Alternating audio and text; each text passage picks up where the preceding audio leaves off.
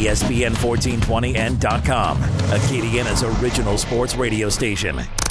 Great Scott! The Great Scott. They head into the final furlong. All of the other radio stations and radio hosts are left in the wake of a keen turn of speed by the Great Scott Show, the champion. With Scott Prather. Steal the show. On ESPN 1420 and ESPN1420.com.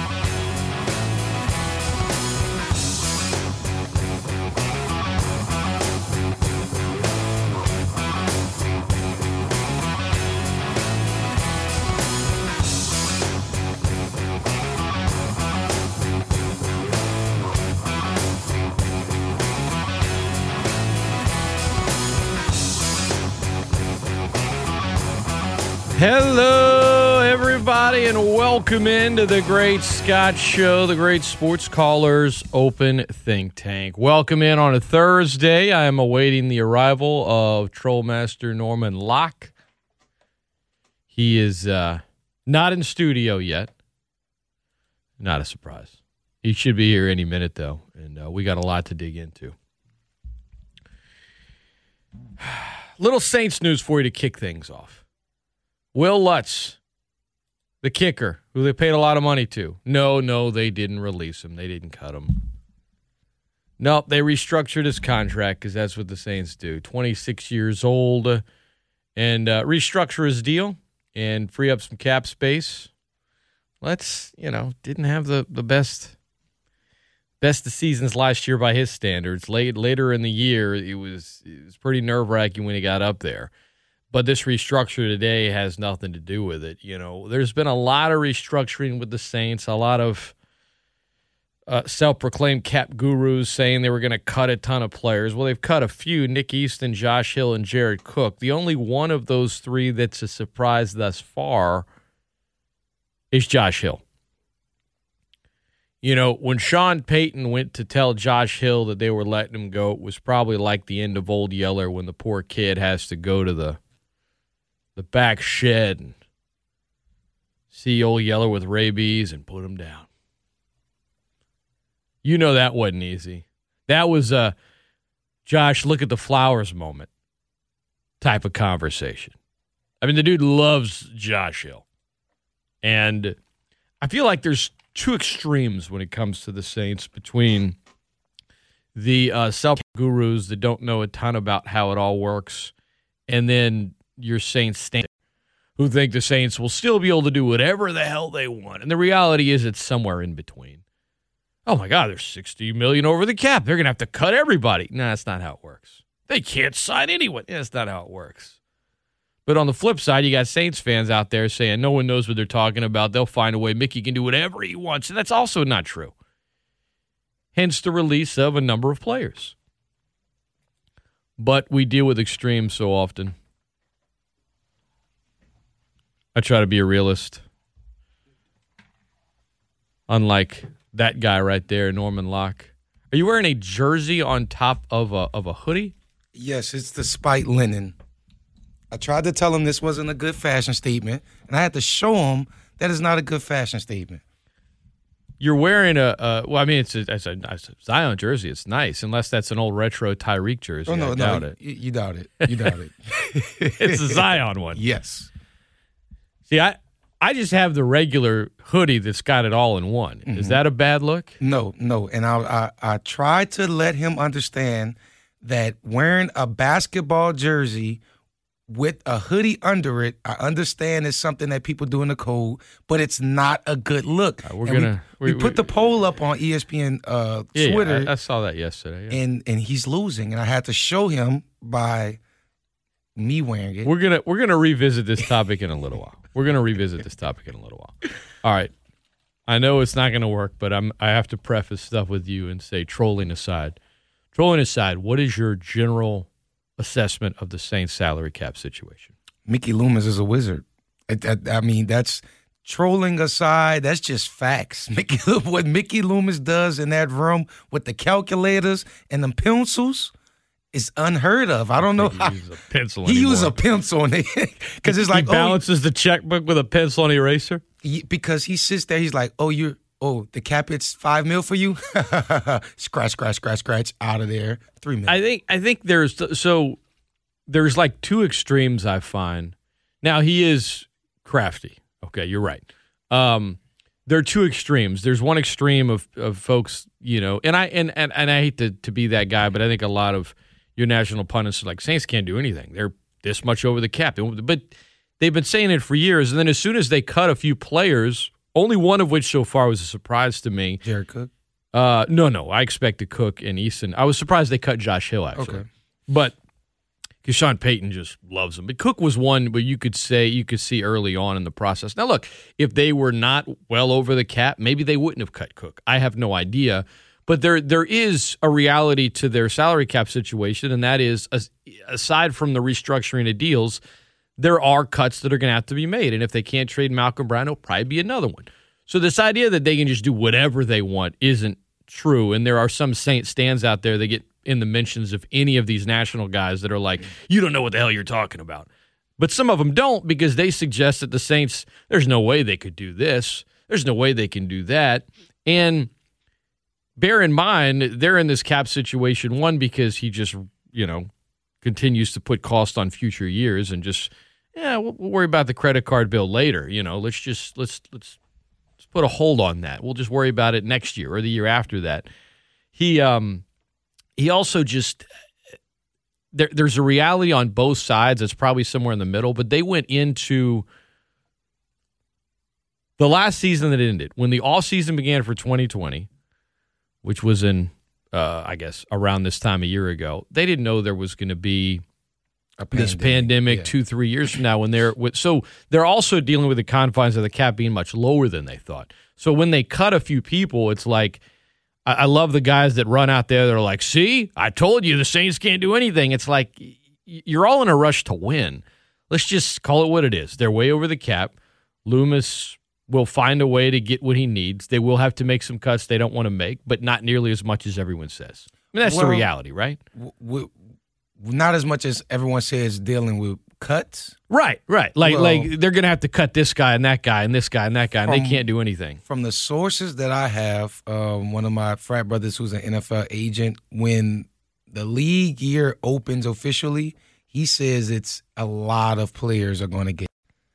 And, yearly, that happens. So, it's not nothing new. But he said this year, a lot of teams, even if you got new contracts, he said players are leaving. Well, how about Van Noy in Miami just signed that huge deal and show the doors. No, to your point, more players will get cut this year because of the salary cap being lower than what teams expected. Yeah. But I guess what I'm saying, every team's dealing with that, not just the Saints. Correct. It's a little more difficult for the Saints because they're already over the cap, but it's like, now they have to deal with it in this regard. I'm trying to think of an analogy. Every team is going to have to deal with it in some regard, and players like we just saw J.J. Watt have to leave the Houston Texans. Von Miller, there's rumors that Von Miller will have to leave the Denver Broncos and be a cap casualty. Sometimes this season, some of your lifelong favorites for your teams aren't going to make it. I actually, JJ just went to the team that paid him the most money, and I respect that. Yeah, and like this idea of, he's going to play with his brothers, he's going to take less. It's like, guys, a chance to make over $30 million more. Say what you want. They can say, the Cardinals this. No, he did it because they offered him the most money, and I have no problems with that. Yeah, he came out like, I text Kyler Murray, I believe in you. That's why I came here. No. Don't even lie. No, yeah, stop it, JJ. Like, stop it. Stop the cap. No, you did not go to the hardest division in the NFC. Say nice things, but also just be real about it, man. Yeah, no, stop it. You went to the third best team, arguably, in the NFC West. I think next year they'll be fourth. Yeah, that's what I'm saying. Unless Russell Wilson leaves, and that's arguing. We can argue about the third or the fourth seat in the division because it's not one or two. It's loaded, man. It's just loaded. And I maintain I don't think he's worth that much money, but someone wants to pay it for him. Go get it, man. Go get it. Also, you see why Russell Wilson wants to leave. They keep adding pass rushes in that NFC West. Man, you got to run from Chandler, J.J. Watt, Aaron Donald, the 49ers defensive line. You're running for 6 games a year. I think he and Pete Carroll don't like each other, though. Pete Carroll's old, and I'm gonna keep saying. I mean, nothing against old people. See, Jeez. No, look, he's 70, but like I do think there are players on the team that love Pete Carroll. I mean, obviously he's been there long enough. If players didn't like him, I don't think he would last that long. But there is some beef between him and Russ. What's funny is we talked last Thursday. It was like 30 minutes after you got off the air that that I guess it was the article in The Athletic that dropped, and then it was like, oh, so here is where that long PR campaign to try to get at Seattle, here is the big little bomb they're dropping right here, and it's all about, see, with Watson, it's well documented, so to gain public favor, he doesn't really have to do anything. The Texans just did it to themselves, and so while some fans are upset or whatever, it's kind of like, yeah, but I mean, can you blame them? With Russ, bro, you've never had a losing record there. Never. You've made all this money. The city will do anything for you. Like, how can you try to get out of this situation and not take the most hits publicly in terms of your perception? Walter Payton, Man of the Year. Let's start this long PR campaign to make it seem like it's only about football and winning. It's like, you are winning. So let's throw a couple of hooks out there during Super Bowl week to the media, see if anyone bites. Well, I think players should get this or players should get that, knowing full well no team is going to let a player sit in the scouting room and say, let's draft this guy. Yeah. But if Russ is like, I think certain players do it, and when they give it this, and I think, I'd like to have more protection, I'd like this, but that Athletic article dropped some nuggets about kind of that schism between him and Carroll. And then, of course, Saints fans freaked out because the Saints were mentioned more than once as a team he would – it's not – I'm good. Our relationship is great. It's not on the rocks. But if you want to break up, I got all these people on standby that want to date me. Yeah, and my grips with that article and those comments is – why you just – everybody just likes to throw the Cowboys' name in there for big free agents for some odd reasons. I think he has a better shot to go to Dallas than New Orleans. Yeah, and I'm like, no, I don't think so. And then, like we was talking about the national media, they get up there and they, Cowboys would be a perfect destination. Just ship Seattle Ezekiel Elliott and they'll be happy. I'm like, that would be a terrible trade. Like, what are y'all talking about? Well, they would have to include – they would have to sign Dak to the franchise tag. I think Seattle would have to want Dak to be Russell's replacement. And then once you make him part of the trade, because then the salaries equal up, then you give Dak his extension and essentially – and you have to give him other stuff. But I think they would have to want Dak. I think they'd have to be comfortable with Dak being the quarterback if they were going to trade Russell to Dallas. And then be okay with paying $90 million to Ezekiel Elliott. Hey, you know how much – yeah, and that's why I'm like – you know how much Pete Carroll loves to run the ball, though. You know how much he loves to run the ball, but it's like, are you going to pay this and this? And that's why I just – he loves to hand the ball off, man. With people, when these speculation with Russell Wilson and the Seattle Seahawks – I'm deading all of it. Norman Locke is deading all of it for this season because the trade for what Russell Wilson would commend on the market would be similar to a Deshaun Watson.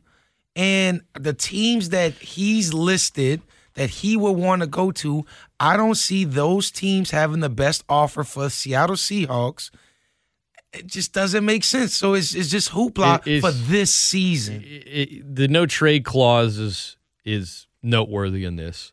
Because if he didn't have a no trade clause, I mean, I think they could get a ridiculous offer from someone that they could be like, okay, this is a Godfather offer. But Wilson's not, I mean, I love how the first report out there was like, maybe the Jets, and the second report was like, no, not the Jets. Like, it listed Dallas, the Saints, the Raiders, and one other team I can't think of off the top of my head. But that was the three best. Those were the one. But Chicago. Yeah, that's what it was. Chicago, which in my mind, they just threw that out there because they knew that Ryan Pace, the GM of Chicago, would just offer an insane. He's been trying to get a quarterback. He basically just give him his social security number, his address, his full name, his great grandmother's maiden name. He gave him all of that and like 8 first-round picks. And then, Russ could be like, I changed mine. I don't want to go to Chicago. But then reports are out there of look how valuable Russell Wilson is in the league. And maybe it's all just this long game to get more money, whatever it is. I think throwing Chicago in there was more by design than anything else. Yeah. Because if you're Russell Wilson, do you think going to Chicago is going to be the best setup for your career in terms of all 4 of those teams? Where do you think he personally would have the most success? Where would you put the Bears on that list?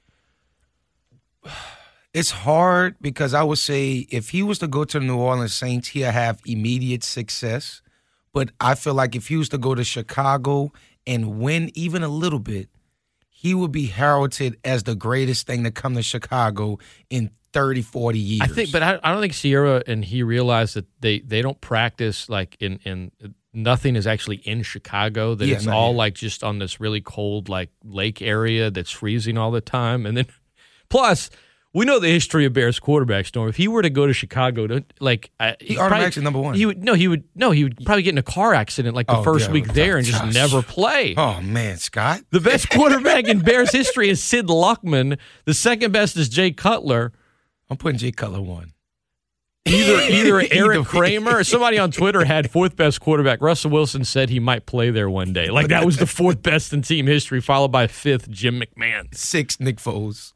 It's 16 after the hour. Anyway, ESPN 1420, ESPN 1420.com. With the no trade clause, like you said, I just don't see Russell Wilson versus Deshaun Watson wanting to sit out a year and play hardball with the Seattle Seahawks. Wilson. I don't think Wilson.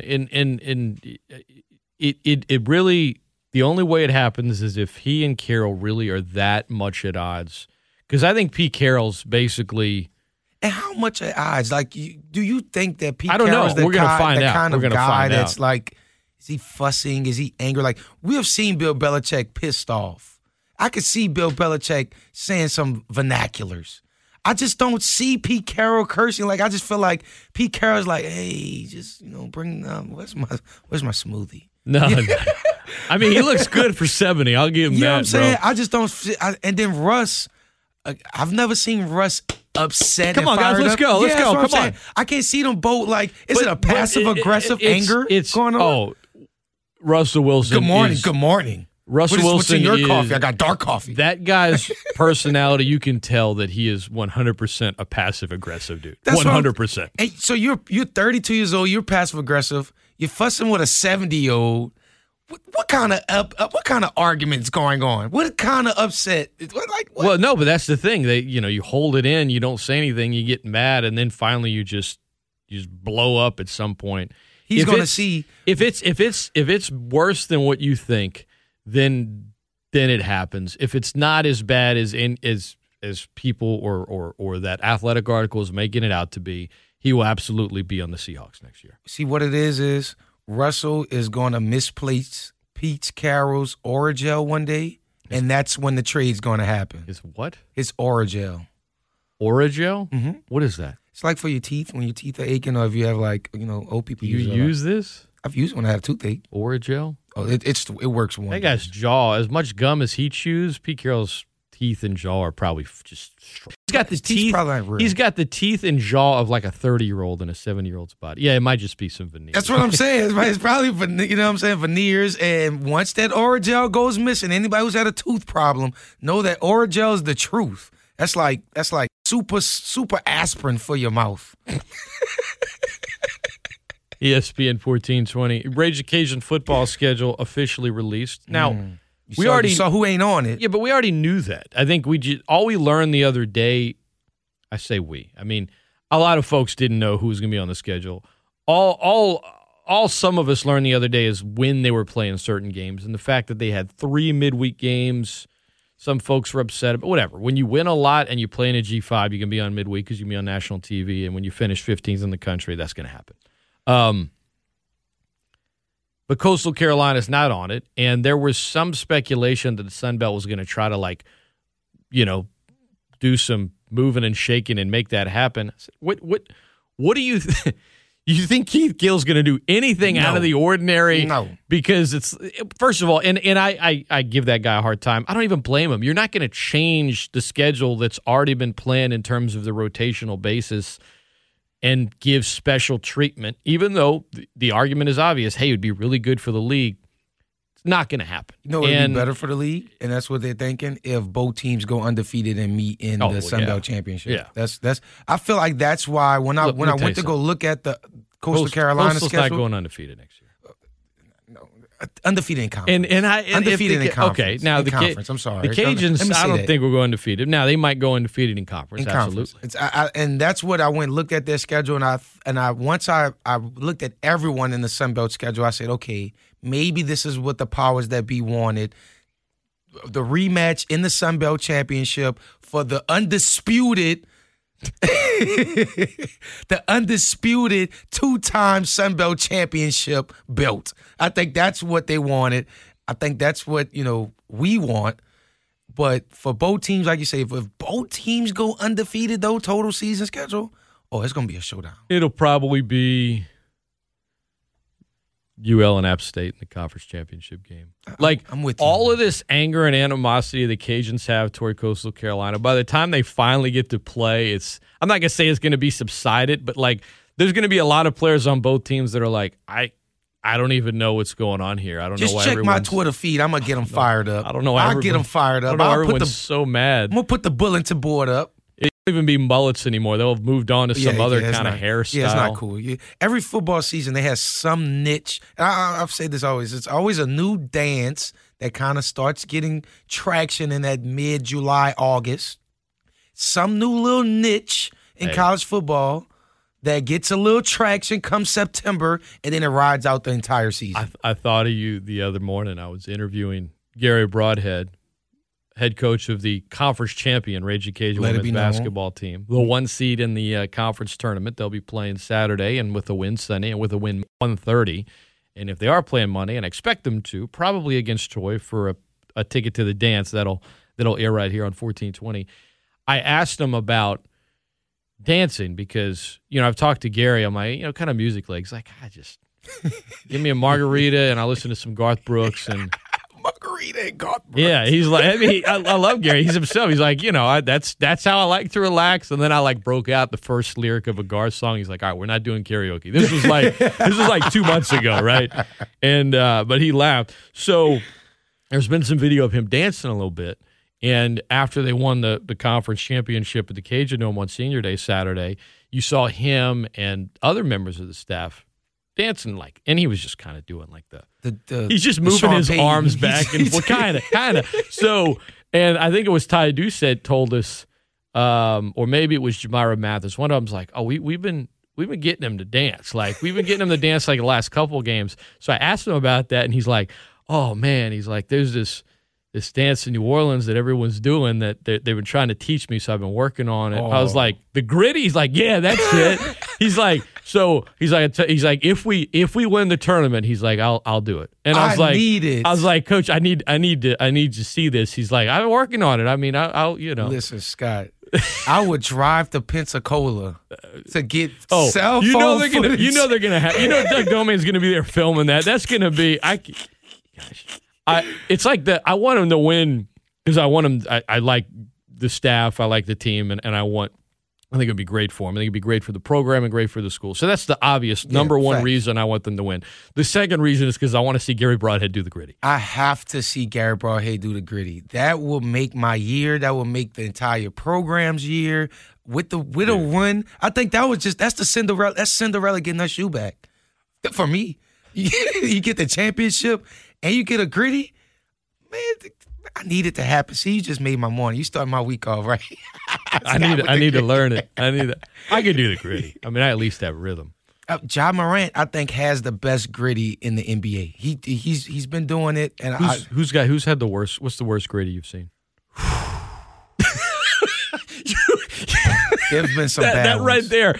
You remember that show, Who Wants to Be a Millionaire? Yes, I love that show. I really wanted to be on that show as a kid. That show, I didn't watch it much. I just remember every time I watched it, the British women would ask some or Regis rather would ask some tough question, and every single time it would just, the lights are on and the contestant just goes. That's what you just did when I asked you who's done the worst gritty. It's been some bad gritty. Sounds like you need to phone a friend to find out. It's been some horrible. Mine was really bad. I had to work on it. My hips wasn't dipped enough. My knees weren't bent enough. I've never even tried it. I bet I could do it first time. See, and I thought that too. And you got to be well balanced, or you're gonna look like a little penguin. You know what I'm saying? It's the penguin walk. And that's why it's like I've seen some bad ones, and it's high caliber athletes on college teams, collegiate teams that do it. It's kind of like their leg gets stuck, and it's kind of like a one leg bouncing up and down, and it looks really bad. I'm gonna put it out. It's mostly Texas athletes. I think I want to say it was some SMU football players. I think I saw the video. It's athletes. It was disgraceful. It was disgraceful. It's like your one leg bouncing up and down. It's just one leg, and Gritty. He will tell you.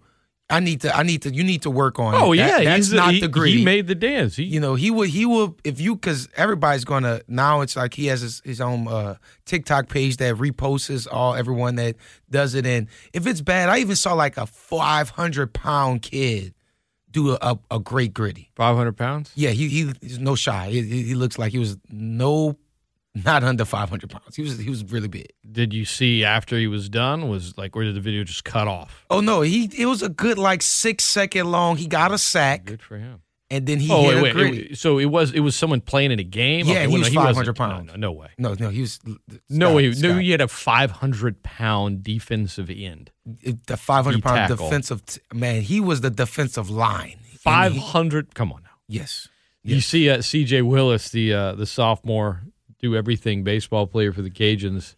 Saw a little video of him doing the Gritty. I saw that too. I saw LSU softball hit the Gritty in the game. So it's taking the diamond. I've seen it on the ice. Well, how can you bounce on skates? Well, he didn't. It was a photo shoot before. It wasn't. Yeah, it wasn't. It was not. You start bouncing on one skate, then you should be an ice skater, not a hockey player. That would be really impressive. So I think it's completely taken over. The last place I haven't saw it is the MLB, but season is about to open up. Oh, it'll happen. That's the only place I need. I need the home run, bat flip, Gritty to first base. I think that would make me watch baseball. I watched the entire MLB season, all 182 games, if that's how many it is. If I can get any baseball player to get a bat flip, home run, Gritty to first base, it probably will break out in a fight. Don't that happen in baseball? Like if I bat flip and I Gritty? Yes. 100%. Nobody gonna rush them. Now, if you hit a walk-off, no one's getting in a fight after a walk-off. Yeah, because you hit a walk-off, everyone else is the losing team is walking off the field. So when you round third and your teammates are waiting for you, that actually is the moment to do it. Because at that point, no one's going to be like, "Oh, you're doing it to our face," because they've already left the field. They're crying in the corner. So like that's when it's got to happen. Then somebody comes and does the Gritty across home plate for the win. I need it. See, that's why I couldn't play A baseball. walk-off home run, it's on. I need this. See, I need the celebratory, minimal, in-your-face moments. So it's like I saw one tweet on the internet. It's like a kid could be in high school basketball. A kid could be 1 for 8, and then he makes that second bucket. He's gonna scream and one, and then call his opponent too small. But it's like you're 2 for 8, bro. I'm that guy. Yes, you are. I'm that guy. I'm that guy. So in baseball, it's like if I can be 0 for 3 at all the pitches. Going up to bat, I could be 0 for 3. That 4th time, Scott, I make it to first base, I might do Dance Revolution on first base. Speaking of baseball, tough loss last night for the Cajuns. It was an entertaining baseball game if you had no dog in the hunt. But Deggs was not happy after that one, man. He's a competitor. The team's competitors. They lose 4-3 against McNeese. They're now 7-3 on the season. They had that one bad inning. And 4 runs in the bottom of the 6th from McNeese. They won it 4-3. You have that one bad inning, and they scored more in one inning than the Cajuns scored for the game, and that was the difference. 17 position players got in last night. And now Cajuns will get ready for Houston Baptist this weekend. By the time you get to Sunday, they will have played 13 games in 17 days. So being 7-3 overall, big picture-wise, and I think this team has shown, with the exception of one game against LSU, who's a really good team, they bounce back within games, and then after a loss, they've bounced back in the next game, whether it be the opener to Tulane, the loss to LSU, or this one last night. I expect them to bounce back on Friday night against Houston Baptist, expecting a Cajun win. This is a scrappy team. Last night aside, they got a good thing going. And the softball team was also in Lake Charles last night, and they got a one-run win, 5-4 over McNeese, as they continue a very, very busy week. And they've got Baylor today. Was supposed to be playing Baylor at the beginning of the season, then it got pushed back. It was a doubleheader. Now it's a single game tonight at 6 at Lamson Park, pregame at 5:45. 30 minutes after the hour. It's the bottom of the hour. We'll take a quick timeout. When we come back, Norm is going to tell me why I'm wrong about something. I'll coach him up as to why I'm right. Coach Scott. We'll talk some more about the Saints and the NFL offseason and how it is now. It hasn't even, quote, officially begun, if you want to talk about when the league year officially begins, and yet you've had all these storylines. Pels can be fun to watch at times, but they're still going to Pels, and that was the case last night. Zion was really upset with all the missed free throws he had. Did something after the game last night he hasn't done yet as a pro. We'll tell you about that and more. It's all coming your way next right here on The Great Scott Show. I'm Scott. That's Norman Locke. It's ESPN 1420.com.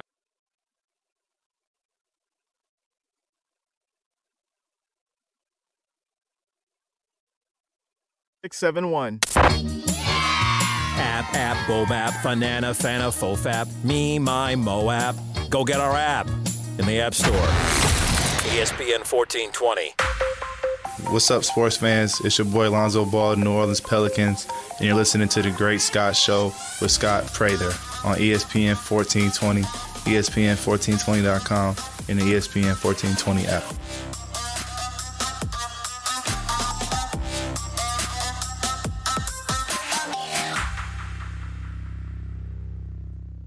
ESPN 1420, ESPN1420.com, and the ESPN 1420 app.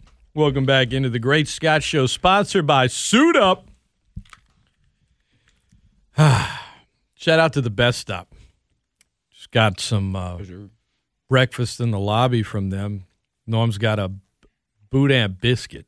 Yes, I do. I got a little chicken biscuit right here, which is new. Okay. Checking it out. Okay, see, both delicious. I need those reviews after that. I've always had the Boudin biscuit, but I need your reviews on the chicken biscuit. I've taken one bite. So far, so good. There we go. It's not Friday, so I'm going to enjoy it. There we go. Pelicans get a Pelican, right? Last night was the Pelicans, as you would expect. They have a great win, and they followed up with a loss to a bad team. And Zion they missed a lot of free throws last night, the whole team. They end up losing the game by 4, and they try to flip the switch in the fourth quarter. They make a comeback too little too late. Brandon Ingram admitted his energy was off to start. He's like, I got to be better, and the team kind of feeds off my energy. I don't know if we're looking to the break, but it was bad. For sure looking to the break. And Zion, he went on the court afterwards, usually meets with the media shortly after, went back on the court for about 50 minutes and just kept shooting shots until he didn't miss one. Was really upset with it. But I like what Stan Van Gundy said after. It's like, he essentially said, and I quoted it exactly, Norm, but what he essentially said was, cool, that's great that these guys are upset they miss shots, but I want them to be as upset about their defense. We gave up 128 points. You know, it seems like guys are upset when they miss shots in big moments and not as upset when their defense is lacking. He's like, give up 128 points. Like, that's what we need to be PO'd about. And, you know, the Pelicans being Pelicans, they might go out tonight after an exhausting game last night and beat the Heat because it is the sign of an inconsistent team. Zion is still a blast to watch. While the team is frustrating at times, I find myself just trying to enjoy the guy who wears that jersey you're wearing over a hoodie right now. And we're going to discuss this. Yeah, I mean, last night's game was, had they won by 20, I think people would be excited. I don't think it would be a surprise. They lost to the Bulls, who have a Twice. you know, this is the second time. and who have a better record than they do. By the way, people look down on the Bulls like they have a better record than the Bills. But it also didn't surprise anyone. You know what I'm saying? Nothing. That's the thing about the Pelicans. They can do very little at this point. They now play 35 games in a 72-game season, almost half a schedule. They haven't really done anything. There's nothing. What could they do in a game that would surprise you? Is my question. That would surprise me. Is there anything? Lonzo scoring 20 points without making a three-pointer. That would surprise me. Okay, well, that's not going to happen. That's what I'm saying. That would surprise me. But from what I watched, I went into the game hoping the Pelicans will win, but knowing they will lose. The first matchup against the Bulls, I sat and I watched Zach LaVine get on fire, and we not have an answer for him defensively on the Pelicans team. People can say, Lonzo plays defense. We got bodies to throw at him. He destroyed the Pelicans in the first game. Dropped 46 points, I want to say. Had like 10 threes or some stupid like that. Come second game, yesterday I told Lennon, I said, Lennon, Zach LaVine is on a tear of the whole entire NBA, and the Pelicans don't have an answer. We got Lonzo Ball. Lonzo Ball wasn't even primarily matched up on him the entire game. And Eric Bledsoe was getting killed on a pick and roll every possession. I forgot who was the broadcaster, the play-by-play. All he kept saying the entire game was pick and roll, pick and roll, pick and roll. And I'm like, bro, if he can see it and scream it out, I know Stan on the court screaming and saying it out. How does Eric Bledsoe not be able to stop it? Lonzo Ball, Mr. Defensive Player, clicking his head like which on them. And then, again, they had no answer. Like their communication is bad. They beat the team with the best record in the league one night, and they lose to the Bulls the next, who aren't horrendous. I think the East isn't great. They got the Bulls have a better record than the Pels. Zach LaVine is a better player than anyone that's on that Jazz team. One-on-one, it was, to me, watching that game, it was Zach LaVine versus the Pelicans. And he was just it's pick and roll, and it's literally just him. He was dominating the entire game. When I watched the Jazz, Donovan Mitchell wasn't. He ain't built like that. And you know Rudy Gobert ain't about to score 40, 30 points. So it really had nobody on that team who can take the game over themselves to beat the Pelicans. I watched Zach LaVine just do it every possession. They got the Heat tonight. Jimmy Butler, Bam Adebayo, they're day-to-day. If they don't play and the Pels lose, even though it's a back-to-back or whatever, I mean, just not the way you want to go into the All-Star break, man. Not the way you want to go into the All-Star break. The Heat are they don't even have as good a record as Miami. Like, they're a game below 500 in the East right now. You think Heat, they were in the playoffs last year. They're dealing with injuries. They need a win tonight. They don't play again for another week after tonight. Going into the break, the Pels need to take care of business tonight. By the way, they are a betting 3.5-point favorite. Yeah, if they don't play, the Pelicans should easily beat the Heat. But like you said, it's just I don't know if they'll easily beat anybody. Let's be real. If they don't play, if Jimmy Butler and Bam Adebayo don't play, gotcha. But I just with this Pelicans game right before All-Star break, I wouldn't put too much stock into it. With any games going on today before All-Star break, I wouldn't put too much stock in it. I wouldn't put too much stock in the games all this week other than that Sixers game, which was awesome to watch yesterday. The Nets game, that was the day before. That was pretty good to watch. In a season where you've been secluded, when you're on the road, you can't even go to your teammate's hotel room, much less out in the city. You have to wake up early, even on your off day, because of COVID testing. Yes, they make millions of dollars. I know they wouldn't trade it. I'm not saying these things for you to feel sorry for them. I'm saying these things to emphasize Norm's point. Every player in the league that's not involved in All-Star Weekend has been looking to the week off. Yes. More so this year than any season. And how many days? They get the whole entire next week off? Well, they'll probably have to come back a day or two before their first game, but it'll be the longest break they all get all season by far. See, and they looking forward to that, and I hate to say it, but they looking forward to partying the All-Star. We keep saying weekend. It's day, All-Star day. No, they don't they have a skills competition? It's and all a the dunk same contest, a 3-point contest. It's all the same day. They're doing that all day Sunday. Yeah, and that's why wild. today we're gonna get a little bit into it today about the 3-point competition. So Steph Curry's in the game, and the 3-point competition is happening at halftime. Are you picking Steph Curry to win the 3-point competition, even though he's playing in the All-Star game? That's why I said he'll be warmed up. He'll be warmed up, but would he be fatigued? Because no, it's the All-Star game, bro. They don't play defense. He will be fresh as can be. How many balls they shoot during 3-point contest? It's 30. It's 5, 10, 25. I think. 25. So that's 25 shots 3 times if you make it to the final. That arm gonna be tight. He ain't shooting that many shots in the game, Scott.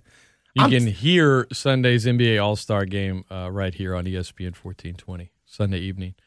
Busy weekend in sports. Ironically, tomorrow night there's only one scheduled game, and that's Cajun baseball. But once basketball gets going and everything else, we got a very, very busy weekend for you on these airwaves. And a lot of it will depend on how far the the teams get. Cajun men got the 2 seed. They got the bye. Of course, Rage Cage women's team, the 1 seed, they got the bye as well. They'll both play on Saturday. Cajun softball doubleheader at Memphis Saturday, single game Sunday at Memphis. And the baseball team hosting Houston Baptist Friday, Saturday, and Sunday. 7:45. So Norm is wearing a Zion Williamson jersey over a zipped-up hoodie. And Lynn, who comes on with you, thinks that's a good look. Yes, and he had a similar look to this 2 days ago, and that's what sparked the conversation on yesterday. I think the only time, and I think whether you do it with, you don't need to do it with hockey jerseys because they're huge, but if you did that with a football jersey or a basketball jersey, I think it is acceptable if it's game day. Like if you when you see like an Eagles game late in the season and it's freezing, like everyone in the stands is wearing the jersey over the hoodie, and that's fine. Thank you. Now, if you're just walking around, Lafayette on a Thursday and going to get something at Best Stop and buy some boudin, you don't need the jersey on top of the hoodie. Just wear the hoodie. And I was telling that. And he's like, no, we're talking fashion for the fans. And I say, well, Lennon, fashion for the fans, I would have to say, if I'm wearing a hoodie, I'm putting a football jersey on top of it. Then second, obviously hockey jerseys, like you say, oversized, so I'm not even going to include hockey jerseys, but football jersey first, because I told him, I said, when the last time you've been to a Saints game, late in the season, Saints game, even in the Dome, you're going to see black hoodies with the gold jerseys. You're going to see white jerseys with the black hoodies. And I'm like, basketball season, you're not going to see people walk around with hoodies and jerseys in the arenas anyway.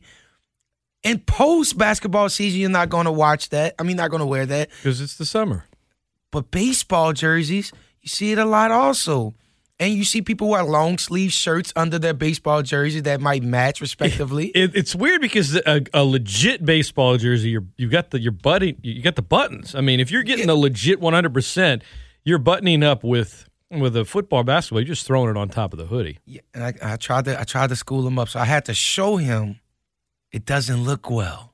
I had to show. Maybe he looks. I like in the mirror. how you're like, I had to put it on myself to show him that something doesn't look good. Because he wore it the other day, and he probably looked in the mirror and was like, you know what? I'm a handsome man. I got this Zion jersey on. I'm feeling good. No. If you want to look good, just go to Suit Up. They'll take care of you. 3546 Ambassador Caffrey. I'm Scott. That's Norman. It's the Great Scott Show. If you're listening via the stream on the Listen Live player, whether it be on your app, your desktop, connected cars, and on smart speakers, that is brought to you by Sean Pond's Market in the Oil Center. Sean Pond's going the extra mile. ESPN1420.com. I think so much about like jersey wearing has to do with your age. It has to do with like another question. It has to do with like the environment. Like it's a joke, and yet it's almost how do I put this? The hipster random NBA jersey at a music festival is like a whole fashion in and of itself. If you go to, and I get that it's COVID, there hadn't been a lot of music festivals. If you go to a music festival, whether it be even Festival International locally, or you go to Jazz Fest, or you go to the one they have out in California, the name escapes me at the moment, that's huge every year. Coachella. You go to Bonnaroo in Tennessee. You go to some place, or you just go to a coffee shop in Brooklyn on any day of the week. Yeah. You'll see some hipster wearing like a random Larry Bird jersey. No. Bird, because Bird's like iconic. No, I mean like random, like a Rasheed Wallace, but like a Rasheed Wallace Hawks jersey, or like a Sean, like a just something. Anthony Mason in a jersey of a team he like was on for like a few minutes. You know, Peja Stojakovic Pacers jersey. Like those are the things where you're going to be like, wait, what is he wearing? And like, that brings me to the next question I had. I tried to get a criteria from Lennon, and he couldn't give me a criteria. So I'm going to ask you, what makes a jersey a throwback jersey? Is it when a player is retired? Or when how long of a gap does it have to be considered a retro a jersey? So that's a great question. So here's the timeline. He said that a Chris Paul Hornets jersey, but a Chris Paul OKC jersey isn't. I don't think you should call something a throwback when someone is still playing. Okay. Thank you. All right. I mean, you can rock an old Chris Paul Hornets jersey. That's fine. I mean, I have old New Orleans Hornets gear. I'm trying to find an OKC If I have jersey. a New Orleans Hornets hat or shirt, we're coming up on what, almost 9 years now, or 8 years since they left New Orleans, or the name left New Orleans, rather. I guess you're getting to the point where it's kind of a throwback. But people, like, these youngsters, they try to make a throwback like a year after. That's what I'm saying. If Breeze retires, and I think he will, don't know why I hadn't done it yet, if you wear a Breeze jersey to a Saints game next year, that's not a throwback. Now, you wear a Brooks or a Horn, you wear an Archie Manning, now that is a throwback. That's you don't funny. you don't get to wear, like, it's, I feel like if it's a player that's iconic for your team, okay, like Marcus Colston's not an iconic football player, but for Saints fans, he's kind of iconic. I think it's got to be, I think you got to give it like 10 before you can truly say this is a throwback.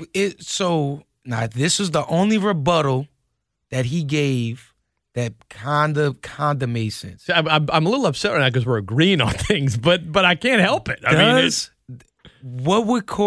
How would you wear a LeBron Cavs jersey? Is that considered a throwback? No.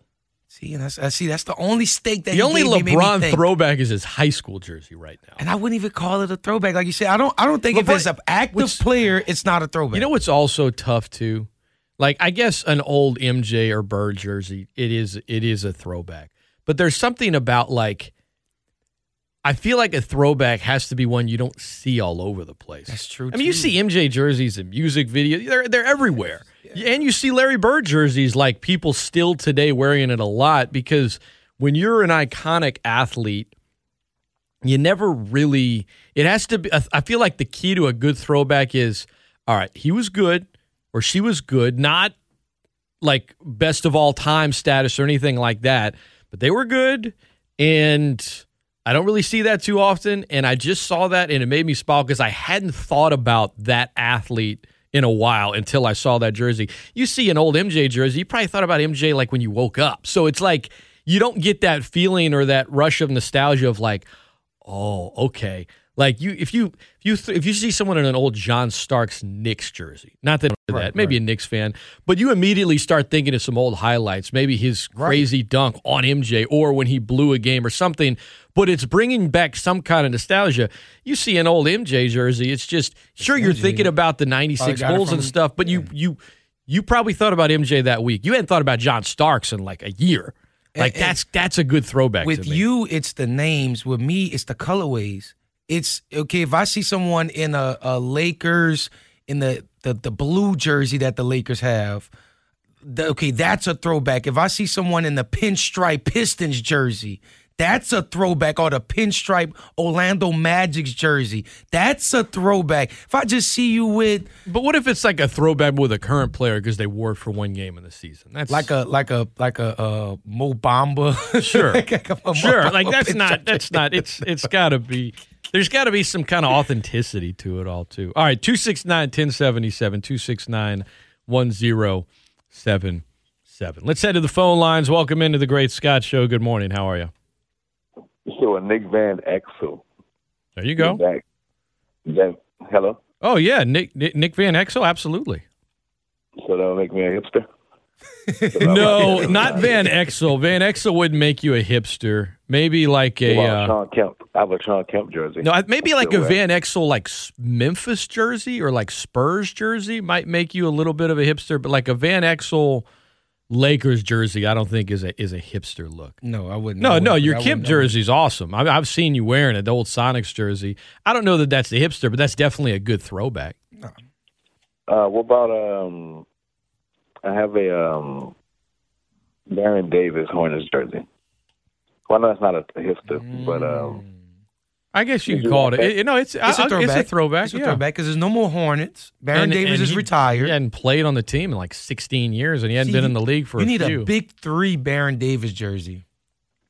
Big 3. Oh, dude, I almost bought the Mahmoud Abdul-Rauf one like online. I saw it. I almost bought it too. That's a good jersey too. I almost bought it. It's a pretty jersey. I almost bought a Mahmoud Abdul-Rauf. Look, we all almost bought the big 3 one of him. It was too. I can't lie. It was too much. And I told myself, I'm only going to wear this like in my house at night when I'm sleeping. And my wife's going to be like, "What are you wearing?" Like, I'm probably not going to wear this Why out. are you wearing this to sleep? Right. Like, so I was just like, I talked myself out of it. But dang it, I should have got it. That thing was expensive. You went to the festival. You could have worn the Festival International. That's what you could have. That's what I'm going to do. I'll break it out every year. I'll hit the weight room for like a day. Just to show your arms. Yeah, just for a day or two. I'll be sore. My wife's a trainer. She'll just give me a good workout. I'm like, look, I'm breaking out the guns. They're not guns anymore. They're just water guns. Yeah, that's what they are now. Back in the day, they were lethal. Now they're just, I got to, come on. Fill it up with water, wear the jersey. Yeah. I'm sorry. I didn't even know you were still there, man. I'm just rambling over here. I need to shut up. No, you good. I found Sharif Abdul-Rahim. Scott, I know you know who that is. Oh, yeah, man. Hopefully you know it. He was good, man. He was one of the, I think in his era. LSU? No. But I think in his era, he was probably that guy that like people, and I could be wrong, but I don't think Raheem ever made an all-star game. I feel like he was the Mike Conley of like best player in the league right now that never made an all-star game. That felt like Abdur-Rahim. Oh, so I hope you're not simping for Conley right now. I think he's had a career that's worthy of him at least playing in one all-star game, but, you know. Yeah, check him out. He played for, he played at, I think never mind. I was about to say he played with Jason Kidd and Cal, but that's a lie. I know he played at Cal for 1 year. Scott, he played for Vancouver. I think that. Yeah, Vancouver. He was, and you know what? I'm wrong. So Raheem did make one all-star game. In 2002, as a member of the Hawks. Hey, I was wrong. When he was with the Hawks. But Vancouver Grizzlies, Hawks, Blazers, Kings, and he was a good player. Man, I like see that. So you have an Abdur-Rahim Grizzlies jersey. What team is it? Vancouver. That's a badass jersey you got. You know what jersey that I have that's like a throwback and can also kind of be a hipster all-in-one. That's almost you've got one of the more. It's not quite perfect, but it's pretty close. What's the worst jersey you have? Me or? Yeah, yes. Go ahead and give us. Then we'll give our answers on the other side. What's the worst jersey you have? You know what? Oh man, I'm not gonna say it's the worst one because I do cherish his jersey. But man, I have a Brian Reeves Vancouver Grizzlies jersey. Big country. But like I said. Yeah, I haven't heard his name in years. If you wore that to a festival, that is a hipster look. That is a hipster look. Yeah, now that I'm talking about what jerseys I have, you'll never see me wearing any of these jerseys in Lafayette. So I don't even want to. That's you that controversial caller, and they might try to attack. Controversial. No, I'm just joking. No, they wouldn't do that. They wouldn't do that. All right, thank y'all. Have a good one. The worst jersey I own, from what Lennon said. We're going to share really bad jersey stories. We're going to take a really quick timeout. Don't go anywhere. Talking somehow we've gotten a fashion. And the Great Scott Show, by the way, sponsored by Suit Up. They don't sell jerseys, but they sell great clothes. You need to look good. If you want to look good and you got the, whatever your budget is, whatever it is, they're going to help you out. They're going to take care of you. Locally owned and operated. It's the Great Scott Show, sponsored by Suit Up. We're right back right after this. M&D Industries of Louisiana realizes the complexities of today's energy market. However, they also realize the need for product line innovation and new technological development. While maintaining a main core business, M&D has also adapted some of their products to aid operators in their complex P&A projects. M&D's drilling fluid technologies are being modified for an ever-increasing role in solving current customer objectives. Even through hard times like these, M&D Industries is still very positive for the future. Visit them at DrillLab.com today. Proud UL alumni, Lafayette Strong, supporting University of Louisiana Athletics. What's it doing? Designing my new 2021 Nissan Kicks online in the Kicks Color Studio. I give each a special name. This one's electric blue, orange, red, white. I call it the gumball machine. You think it's me? I feel like you're more of a red velvet guy. Limitless possibilities. With over 100 million available color combinations and Bose Personal Plus system in the boldly new 2021 Nissan Kicks. Bose is the registered trademark of the Bose Corporation. Color combinations include interior and exterior colors. Customization is an available feature subject to availability at participating Nissan dealers. See dealer for details. Gary is refinancing his home, so he shopped around for the lowest rate and found it at Amerisave.com, setting him up for a lifetime of savings. It's one decision he'll never regret, unlike taking that gig in the testing lab at the deodorant company. Raise your arm, please. Oh, man, I hate this job. Pretty regrettable, Gary. Unlike finding that low mortgage rate at Amerisave.com that's got you on your way to a lifetime of savings. Amerisave's rates won't be this low forever, so go to Amerisave.com now. Lower mortgage rates mean higher savings. Call 866-5114-SAVE or visit Amerisave.com/licensing for cost information, terms and conditions. Equal housing lender. Licensed in all states except New York. NMLS number 1168. ESPN 1420. KPEL Lafayette, a Town Square media station. What's up, Raging Cajun fans? This is Louisiana basketball coach Bob Marlin, reminding you to catch our games all season long on ESPN 1420, ESPN1420.com, and the ESPN 1420 app. Great Scott! The Great Scott Show. And as they head into the final furlong, all of the other radio stations and radio hosts are left in the wake of a keen turn of speed by the Great Scott Show, the champion. With Scott Prather. Steal the show. On ESPN 1420 and ESPN1420.com.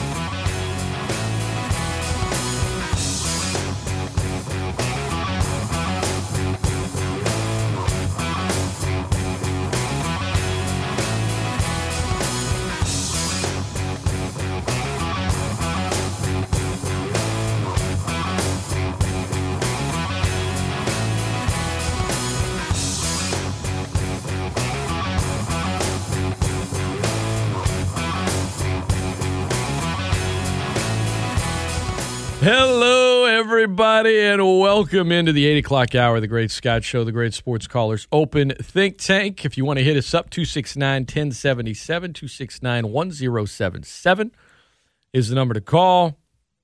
You want the latest on some Saints contract notes, free agency, UL football, their latest offers to some high school standouts,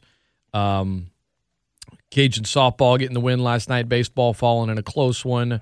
Les Miles now is saying he wants a lawsuit, an investigation into him. He wants some old records to be released because he feels like the records he previously said you guys need to not release those is now leading too much to the imagination. Anyway, you can read about all of that over at ESPN1420.com or the ESPN 1420 app. We had a caller call in to recently talk about some of his jerseys. Just send me the pictures. Now look at those old Grizzlies jerseys. Man, that thing nice. Those are both. That thing is nice. Top shelf. Worst jersey. I don't know. I went into Buffalo Exchange. You know where that is on Magazine Street? Man, in high school, I love that store. I used to go there in college. I went in with a friend of mine once who's this big Duke fan, and there was a Bobby Hurley Kings jersey. Who? Yeah, Bobby Hurley.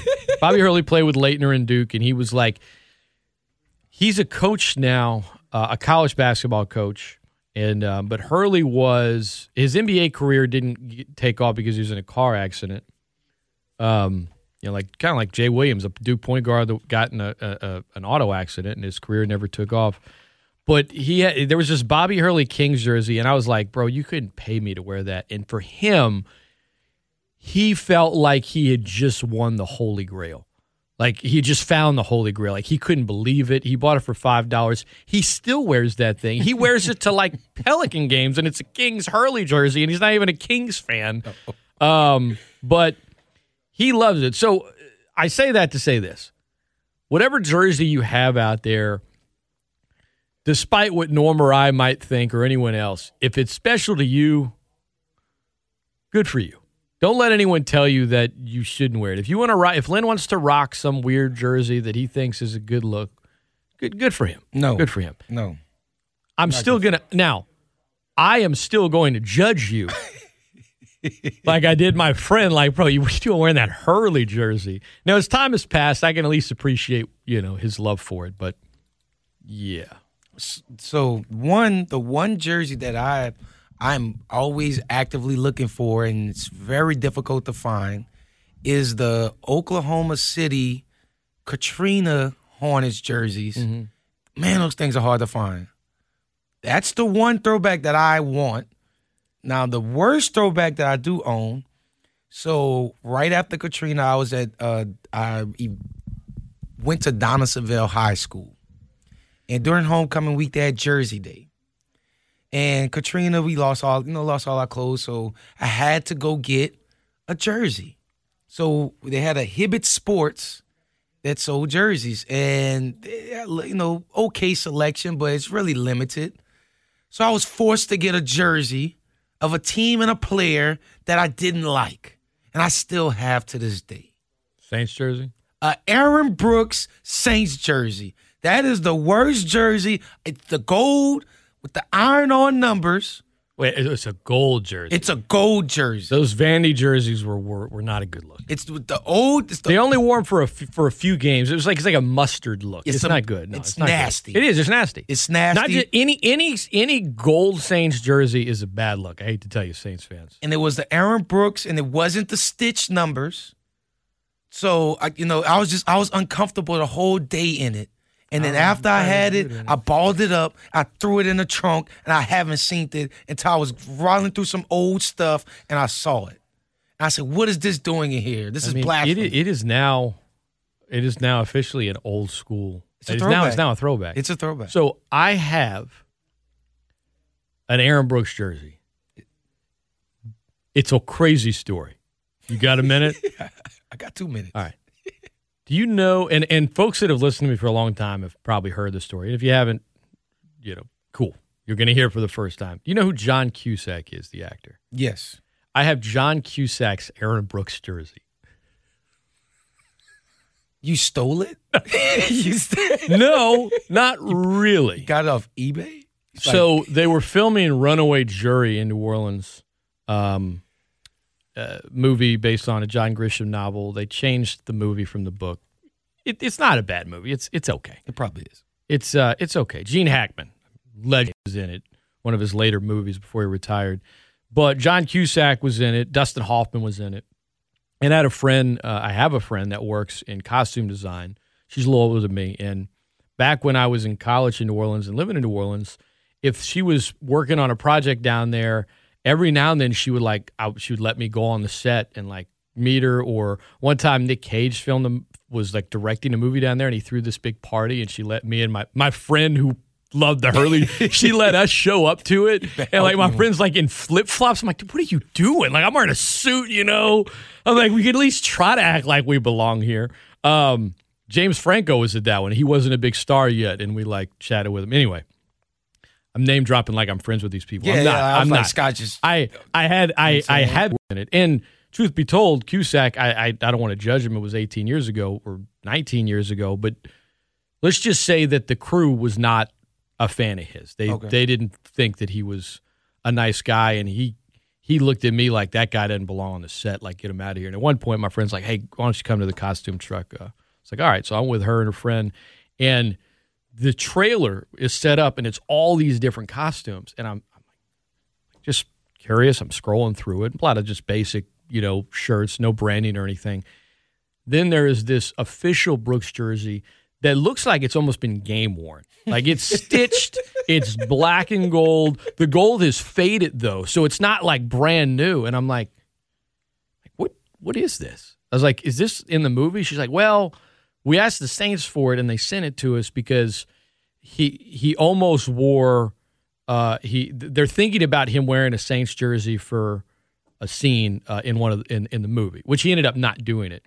Because you had his jersey, obviously. But no, it was his. So I just let it go. But then, like, I remember calling her like a few weeks later. I'm like, what happens to like all the costumes and stuff? So it goes back to the studio in L.A. and either they recycle it for another movie or another project, or they give it to like some charity or whatever. I was like, what about that Saints jersey? And she's like, yeah, that too or whatever. I was like, okay. And I didn't actually say, Can I have it? Steal it? And then like I guess a month after it wrapped, like I got some mail and she had mailed me the John Cusack Brooks jersey. This is when he was still the quarterback, and some people loved him, some people hated him, whatever. But I still have it. I don't really wear it, but I have it because every time I see it, I'm like, that's John Cusack's Aaron Brooks jersey. I stole it. So you say your Aaron Brooks jersey is bad. I'll say no. Mine is like a double. It's now a throwback. It's authentic. Might have been game worn, and I stole it from John Cusack. You need to put that. You need to frame it and then have like a little note Cusack card. sign it. It's like what is this? Stole this off the scene. What's going on? ESPN 1420 and .com. Hello. I had to call back, man, and it's not Brian Reeves, man. Speaking of Duke players, man, I'm looking through my jerseys, and I forgot I bought this. I found this Austin Rivers Hornets jersey. That's probably the worst jersey rookie year. No, that is the worst. That is the worst jersey you have, hands down. That you could put that next to like a Hornets, Jimmer Fredette Pelicans jersey. Like that's Fredette can be ironic though. I don't know that Rivers can. Like you could wear Fredette's jersey, ironically. And now, if you're in the state of Utah, they'll be like, "Oh my God, where did you get it? I'll give you $500 for it right now." But like, if you wear a Rivers jersey, I don't think anyone's going to be like, "Ha, that's funny." They're just going to be like, "What are you doing?" Like you sucker. That's how. Because I was a sucker too, watching all those YouTube videos of Austin Rivers and man, Doc Rivers' son. Man, he's the next. He's going to be the next one. Then he get here and don't get me started. Last year I found the Wes Unseld jersey because his number was 41, and of course that's how old I am. And I'm looking for a Worthy. That's my next jersey, James Worthy. Yes. So you try to get one for each year of one. Would you try to get one a year based on your age? Since I turned 40, since I already had the Kemp. Well, when you hit the big 5-0, you're already covered because you got big country. No, I'm gonna find David. Go get it. No, I might. No, I might find David Robinson because he's left-handed. But yeah, I know I'm crazy. But yeah, the Austin Rivers, man. Hey, Scott, you showed Norm that picture I sent you. Yeah. Yeah. Yeah, those jerseys. Are you familiar with that color scheme? Yes, I am. The Kobe jersey? Oh no, I haven't shown him the Kobe jersey yet. Yeah. He saw the Grizzlies jersey. What Kobe jersey? He's got a throwback number 8 Kobe jersey with the old Laker. Like a cream, like the cream color. Yeah, okay. Those are on 2K. Come on, man. You sleep. They got all the jerseys on 2K. It's like the number is like, it's almost like the number's jumping out of the jersey. It has like a kind of like a silhouette behind it that's off to the side. It's cool. It's a good look. I don't like the Lakers, but it's a good look. Norm, I'm still playing NBA 2K2, man. I'm not. Yeah, I didn't even have that one. So I couldn't even name you. I don't know who's on the cover of that one. Iverson. Yeah. See, I didn't play that one. I know Ivan's probably crazy on that.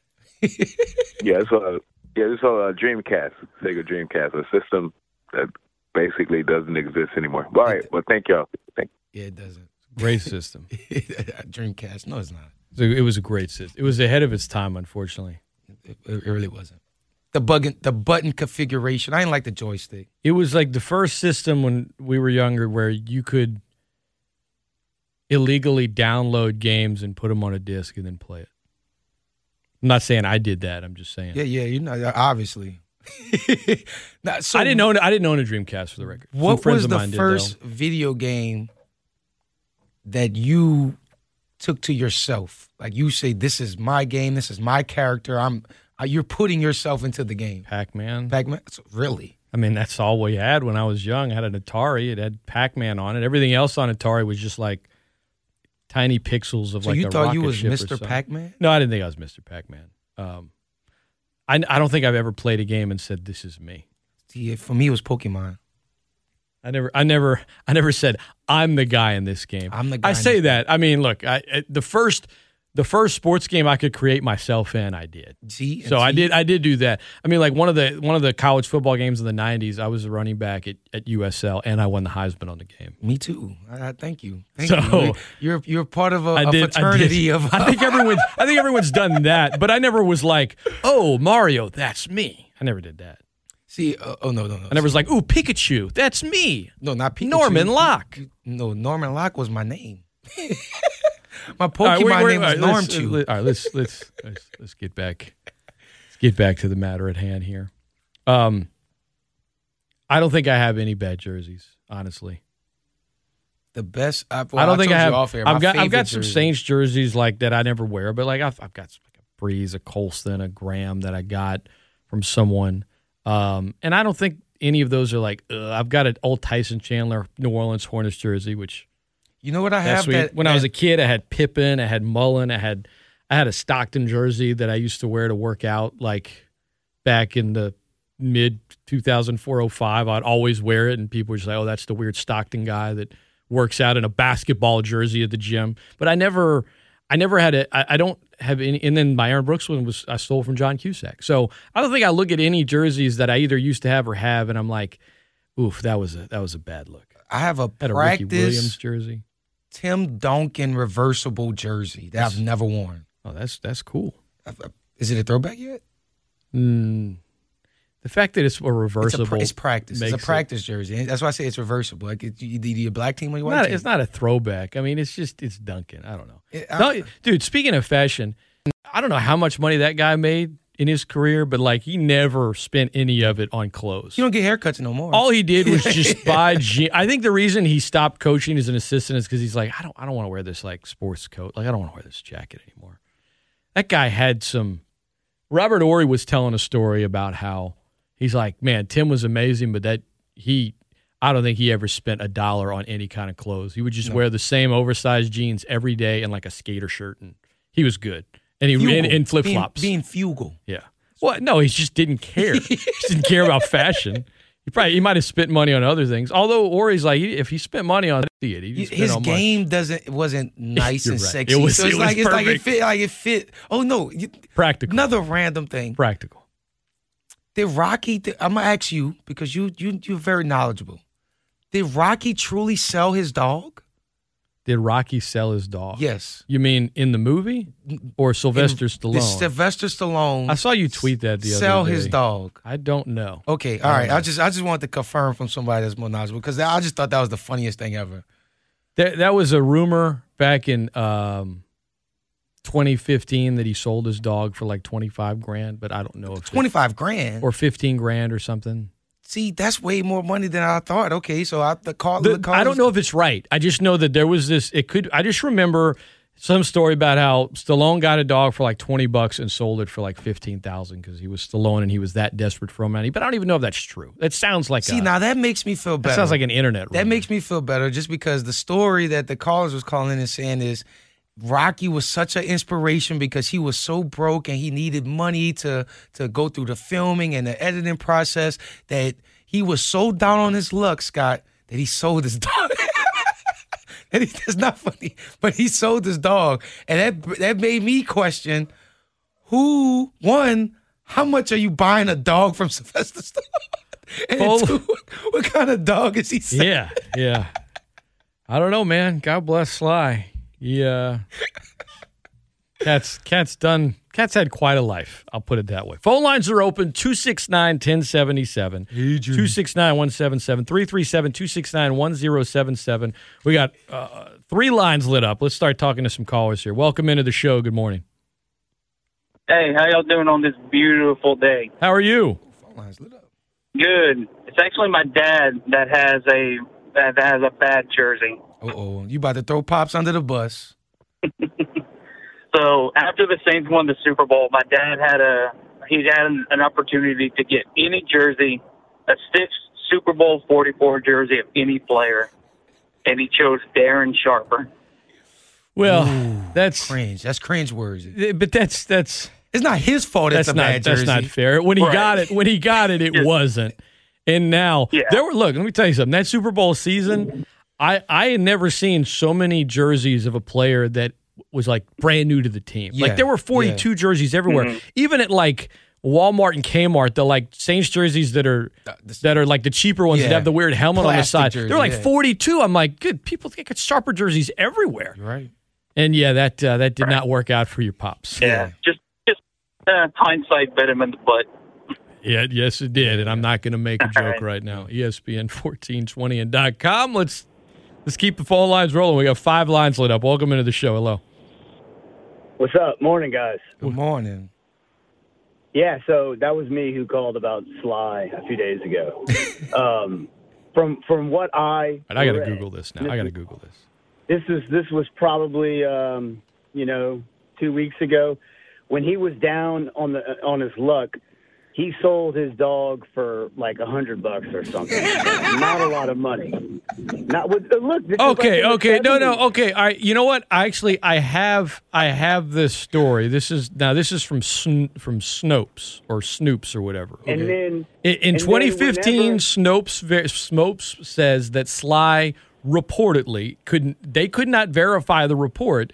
Sold his dog for $25 to make ends meet. When this was before he was a star, and then after he made Rocky, he bought it back for $15,000. Yep. So it was the opposite of what I was saying. It was the opposite of what I was saying. I'm sorry. Thank you, Richard. Yeah, no doubt. And the dog was in one of the Rockies. The dog was in the movie. So maybe Rocky 2. Scott. I know I've been down on my luck a lot. Stallone loved his dog so much that he stood at the liquor store for 3 days waiting for the man to his dog to. And on the third day, saw the man come. First of all, he didn't love his dog that much. Let's just be real. That's inaccurate. And on the third day, saw the man coming with the dog, explained why he sold the dog, and begged for the dog back. The man refused. Stallone offered him $100. The man refused. $500. The man refused. $1,000. Believe it or not, Stallone had to pay $15,000 for the same dog he sold for $25. Yeah. So you knew the story, and I totally cucked you there. I'm sorry, Richard, but I had to Google it. It was just driving me crazy there. Sure, man. No, I'm glad I got put a smile on Norm's face, man.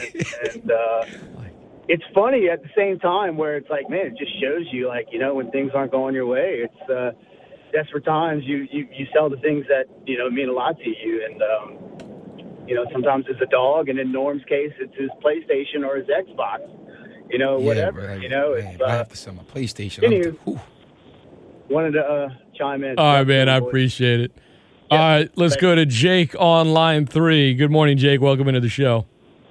What is happening, fellas? It's your next-door neighbor from the Afternoon Drive Show on Hot 107.9. Good morning. Good morning, Jake. He's got some. I'm guessing he's got some kind of jersey story. I'm guessing. Oh, I've got a jersey geared up, and you guys might too.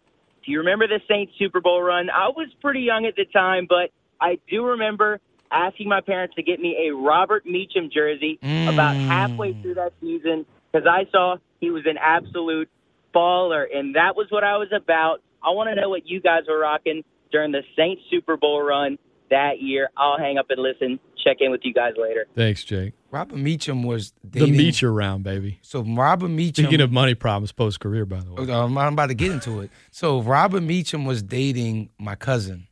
So he comes over and he pulls up in this blue, hella nice Mustang. You know what I'm saying? He gets out and he's talking to us, and then nobody knows who he is, and everybody's talking to him, and then Emery walks up. He's like, "Oh, that's Robert Meacham." So we all start laughing like, "Oh, it's Robert Meacham. Oh, he played for the Saints." But this is his second time with the Saints. Oh yeah. So by then nobody cares. 2013.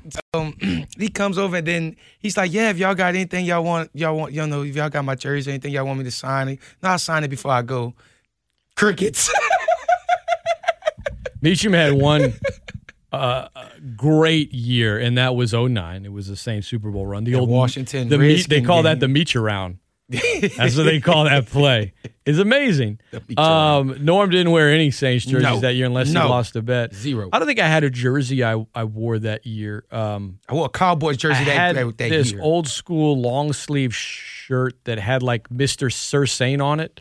Like it was an old NFL. It was. I liked it, and I wore it, and I wore it all the time. Because we played the Saints played the Cowboys. Is he the one year. that I remember that. Yeah, so the Cowboys won on a Saturday night. DeMarcus Ware had a great game. Good for them. Saints won the Super Bowl that year. It's been history. It was a Saturday night, man. The Saints were 13-0, and Roma played great that night. See, I unlike you, Norm, I can look at an opponent and tip my cap off and say, you know what, they did a hell of a job. You had to. No, you had to. Not if you're Norman Locke, you don't have to. Dude, that was the big 9. ESPN 1420 and .com. Welcome into the Great Scott Show. Good morning. No, I'm still going crazy with that Rocky stuff, huh? I told Norm the other day. I told him what happened to Buckus. Norm didn't believe me. I told him. I couldn't believe the situation.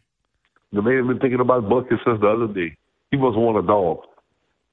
I want to sell a dog. Hey, look, $25 in 1977 was like $108 today. See, that's what I'm thinking. All right, now you put it up. Now that it's $108, you would sell your dog? No, I wouldn't sell my dog. I was laughing. I love that part of he loved his dog so much. No, he didn't. No, that's what was funny to me. Sky's like, he loved his dog so much that he went stand at a gas station and sold it for $25. A liquor store. A liquor store. He did sell that it for $25. Then was like, you know what? It was the dog I was missing in my life. You know why he bought it back? Guilt. That's what it was. Because it's like because he probably sold it to a guy that was like, when you're that desperate and somebody's going to buy a dog off of the street. And then Sylvester probably went in the liquor store and bought 2 cases of his favorite elixir and then went home, was like, man, I'm drinking myself to sleep because I sold my dog. $108. What kind of dog do you have, dog? I don't have a dog because Rocky sold it. That's cool. Man, I think one of the coolest jerseys, though, one of the coolest jerseys ever is that Charger throwback jersey, man. That's a cool. The old powder blue. They kind of just made it like it was. They kind of came back and made it their own again, though. Yeah, I like it. I like it too. I mean, I like that color. That and the Oilers, that red, that powder blue, that white. The Oilers jerseys all Oilers jerseys are throwbacks. Yeah, it's that. I don't know what it is with that powder blue. It's great. It's amazing. Yes.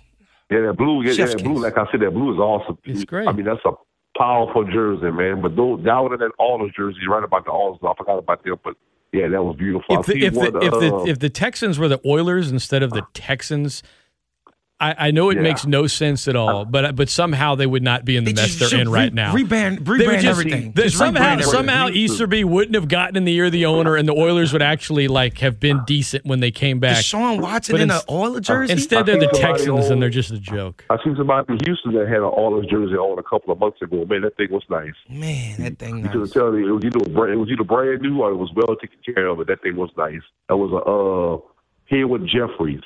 Oh, yeah, dude. Hey, dude, Haywood Jeffries, Ernest Givens, Curtis Duncan, they had these receivers. They had this, run and shoot offense before it was, in style. And Moon would just hit them up. They'd score these touchdowns. And those receivers were you had some people that would, score and, shake their knees back and forth like they thought they were doing something cool. These dudes, not Duncan, but, Jeffries and Givens, they'd get in the end zone and they would do some moves. Okay. It was it was Odell. It was the same way $25 is worth $108 now. So it wasn't like what Odell does now, but at that moment in time, it was absolutely Odell-esque. Yeah. Yep. Scott, you know what I noticed? Since Norm has his own show in the afternoon now, I noticed Norm has really, really became part of the ESPN 1420 thing. I noticed he just got crazy like a few people on the radio. I don't know who, but he got kind of crazy over the years, too. He's always been crazy. Oh, okay. He's always been crazy. Okay, I didn't know that. I thought he just became crazy since he started getting his own show. So he's been crazy. Okay. That's what it is. No, you've been crazy, so I'm going to get on you about that in the afternoon show. I thought you just turned crazy, but you've been crazy for years. Crazy. Okay. Yes. He just dials it up. That's all. Bye, get the people going. It's provocative. Now when you say it like that, it sounds weird. I said it just like how you said it. Provocative. It's provocative. You sound like you're trying to sell some bad romance novel. No, not Shaq like. That was New York Times bestseller. That's Shaq like. Shaq, man. Shaq done it, man. Shaq was on wrestling yesterday. He got slammed through a table. Shaq. I loved it. Shaq. ESPN 1420 and .com. Scott Prather, Norman Locke, rocking jerseys, man. I don't think I don't have a jersey that makes me say, oof. Yeah. I don't. What about now, because this weekend is a big time, I know you probably don't know, but the Jordan, he's coming back with a retro. It's the UNC colorway. And there's gonna be fights all over the nation come this weekend, this Saturday for these shoes. Fights. Yes, because violence. If you go to Finish Line's official Twitter account, there's at least 5,000 quotes on the tweet about the shoes and people that are upset because they didn't get a fair chance to enter the raffle. So that makes me ask you, what shoe growing up that you absolutely wanted because a player wore it that you just couldn't get your hands on? I only went through a shoe phase in like the 3rd or 4th grade. I didn't like. I've never been like a shoe guy. I just wore like bright orange shoes in high school and college. Just like bright orange, like orange Sauconys or something. Yeah, Sauconys are comfortable. No, I loved them, and people were like, "Oh yeah, that's." People just they didn't know me when they'd meet me in college. Be like, "Oh yeah, you're the guy that has the bright orange shoes." I recognize you from just. I can see from a mile away. They're like highlighters. Scott thinks it's Halloween every day. But like in middle school, like there were these Bo Jacksons. See, and that's they were like they were orange and kind of gray, and like every kid wanted them. Now my parents didn't want to buy me Nike Airs because they were a lot, especially with inflation. Jeez. And then there were some Jordans that I liked. There were these Jordans that were like the Air Max. They had like the air bubble and like the heel sticking out. Okay. And then the tongue of the shoe had these 2 holes in it that you could kind of like pull up. But they were like, this was maybe 91 or something. See, that was the so best a year after. And like I just wanted these shoes. And like some kids at school had them. And my parents were like, no, like your shoes are fine. Yeah. You know, to their credit. Because like now that's absolutely what I tell one of my kids. Like, put on your shoes. You know what I mean? And then my grandmother who since passed away, one of them, I love both of my grandmothers, but one of them would spoil me pretty bad. And so I was just like going to take advantage, you know. We went to the mall and I was like, hey, she's like, you want a toy or something? I'm like, can we look at some shoes? I guess she hadn't realized, but the moment he'd gone from like he doesn't really want toys anymore, and so she bought me the Bo Jacksons, and then my parents were like what are you doing? And but there was no way I was giving them up. And then, dude, I wore them the next day to school, and like my confidence was beaming. I was just like, these are awesome. See, and a year later, she did it again when my parents told her not to, and got me those Jordans. So those are like the 2 times in my life, like over maybe a 2-year span as a kid, that I was into shoes, and I got them because my grandmother, who spoiled me, got them for me, even though my parents told her not to. See, the rest of my life, I would just look for bright orange shoes until like maybe like my late 20s, and then it was just like, okay, what's comfortable and what's going to keep me from getting plantar fascia when I run? Yeah. Like that was in my 30s, so Lord knows in my 40s what it's going to be like. But yeah. See, with me, Bo Jackson's, like, you know, everybody's, by the time it got to my age bracket, Jordan is the biggest craze. Mm-hmm. But I really wasn't into Jordans just because I had a fat foot. so it's like Jordans, the styles for the certain silhouettes, they weren't comfortable to me. So I gravitated to the Deion Sanders and the Bo Jacksons. And I man, like you said, I wanted these medicine ball Bo Jacksons. That's the name way of call it. And then I just had to have them. And then I didn't even know who Bo Jackson was. And then there's like, you know what I'm saying? And then Bo had this book with him extra like swole on the cover, and I got Emery showing me pictures of Bo Jackson. I'm like, nah, this is Superman. He was. You know what I'm saying? This is was. Superman. Like I understand Jordan, but again, early on, I wasn't a big basketball guy. I'm like, I want these Bo Jacksons. I want these Deion Sanders. And then as I got older, I'm like, oh, that kid Michael Jordan's pretty good. Let me get a pair of those. All right, let's head back to the phone lines. ESPN 1420. Good morning. Hey, sorry to call back, man. I wanted to mention this and I forgot. Favorite jerseys, no doubt. When I was like in the 90s, early 90s, I had a mug and a Sean Kemp jersey that I wore like to basketball. No, you wore it to basketball practice, Richard. We were in the same grade. I remember. Yeah. I remember. Yeah. I wore them all the time. And he was in the same grade. Dunk we on were. your face with those things, by the way. You didn't dunk. And, no, you did. You did post me up, though. You didn't dunk, but you did post me up. Let's not lie. I mean, you were in the grade, but you were like, you were more physically developed than me. So you took advantage. You took advantage. You posted me up, and you just owned me in practice. I was held back too, like in first grade, so that helps, I definitely peaked. I definitely peaked in junior high. Hey, bro, I don't know if you remember, but in sixth grade, I got to as tall as I am now. So there was 1 year of basketball where I was like good and like, oh, this is cool being tall. And then the next year I was back as like the second string guard. So it was fun while it lasted. Hey, I remember one time in class, you drew a picture of like a waterproof Nike Air shoe, and you said you were going to sell it to Nike for $300.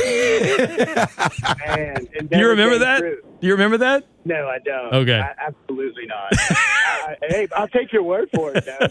But I say that to illustrate how much we were into shoes, knew nothing about shoes, but we were just into it. Like the idea of Nike Air was just, if you just wore a regular Nike, it was like, oh, man, you got to have air. Like somehow having air on it just changed everything. That's the mind of a 10-year-old, but The 10-year-olds is still working. It's still working. That's the crazy part.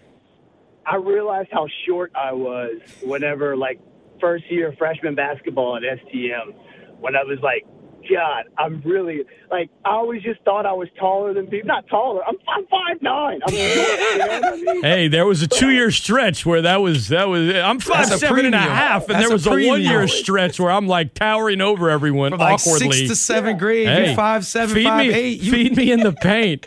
In practice, and then we only play schools in our division. Then we play in a tournament, and these kids are all 8 inches taller, and we're like, glass okay. Cleaner, Scott. Yeah. That's the 2K. Hey, man, I can do a power layup. Yeah, right. When high school basketball started, that's what I'll tell you. You don't know what a power layup is? Come on. Dude, he doesn't know what a power layup is. That's when you almost dunk. That's when you don't try to dunk. You slap the backboard as you hit the layup. And if you were short like he and I, but you had a free lane to the goal on a fast break, if you did a power layup in the 6th or 7th grade at our school, okay? You're right. You're right. We weren't in St. Aug. At our school, if you did a power layup, it was like, ooh, okay. You're right. No, you're right. No. Yeah. Absolutely. I was doing two-handed power layups, guys. Okay. Domination. Two-handed power layups. That's a lot more difficult. Just doesn't seem physical. It just seems it's an unnecessary layer of difficulty. It is, absolutely, so much so. But so I lost those jerseys on vacation one year. I don't know what happened one way or the other. When I got home, I didn't have them, and it upset me. It crushed me, and I was like, I need to get more jerseys.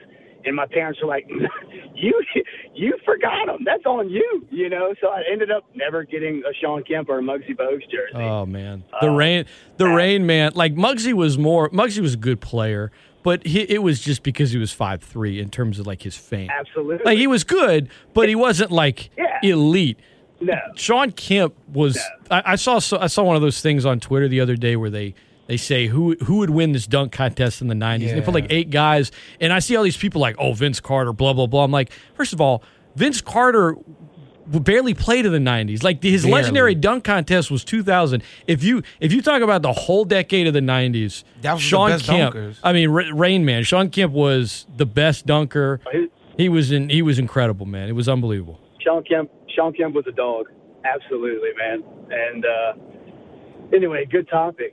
I get a lot. I have an Aaron Brooks jersey. It's like a throwback Brooks jersey. You missed our conversation earlier. Norm and I both have one, and mine I actually stole from John Cusack, but I'm not going to retell the whole story right now. Yeah, Look, I'll tell you next time I see you.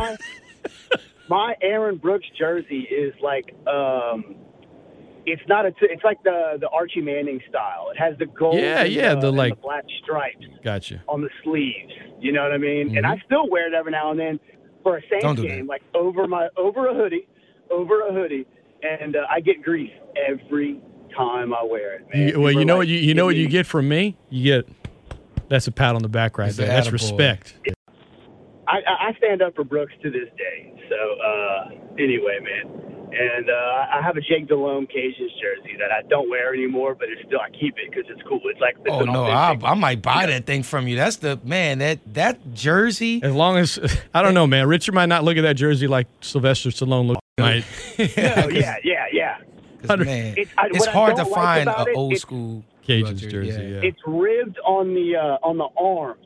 So it's really tight on your arms. It's not like a loose. It's all right. Norm doesn't have muscles. It's fine. No. Yeah. Not yet. I just got a gym membership. I don't either. Last week. I used to. Coming soon. All right. Later, man. Later. Appreciate it. Scott never met me. You know, coming from St. Aug and playing football, I was 225, Scott. You never met me when I was benching over 300 either. Yes, I didn't either. See, I was 225. I don't think I could bench 150. Like I don't remember the last time I actually bench pressed like a bar. You got the dad bod now. It's probably I wouldn't say that. I think honestly, I'm not trying to like take up for myself. Like I'm not.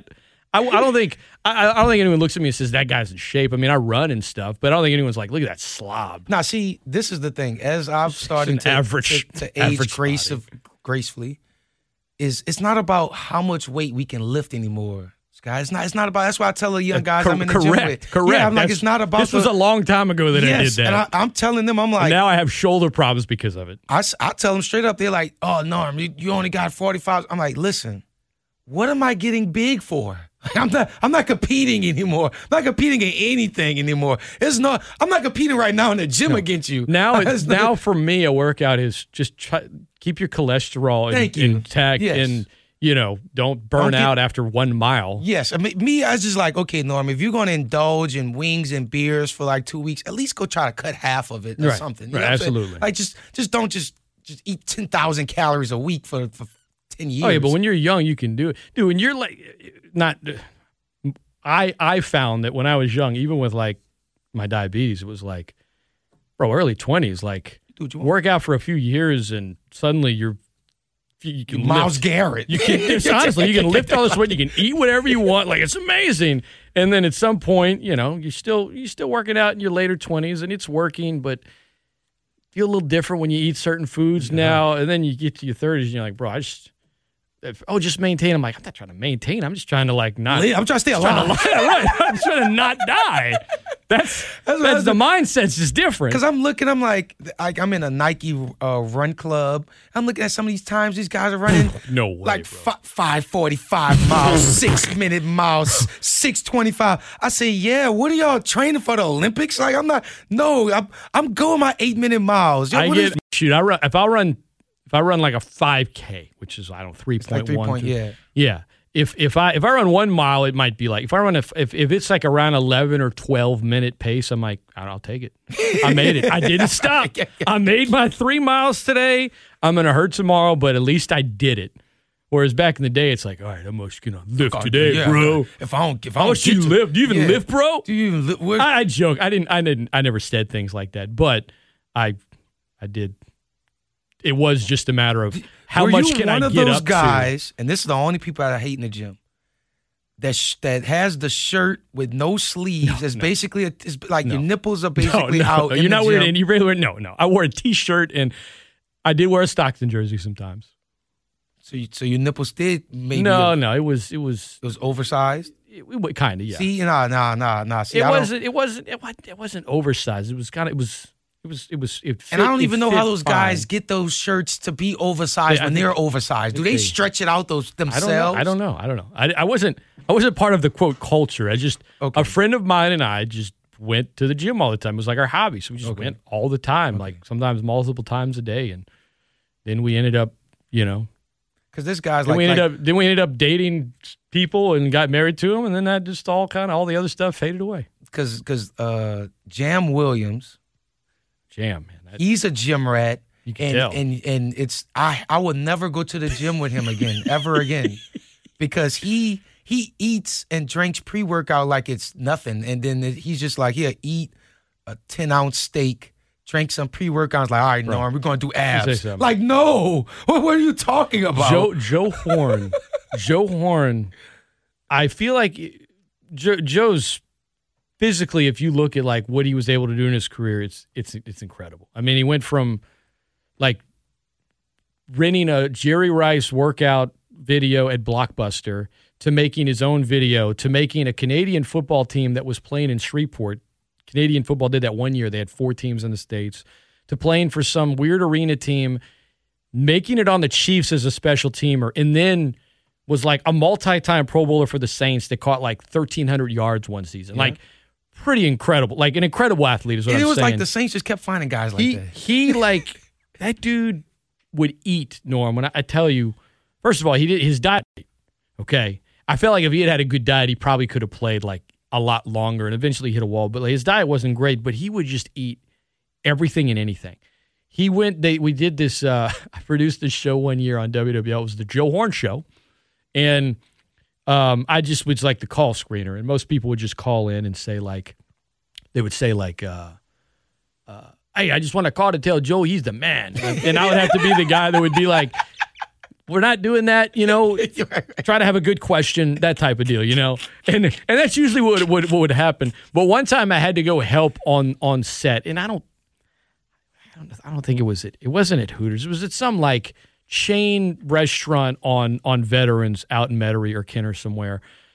Norman, this guy, and it was all comped. I mean, because he was there. They just, the radio station.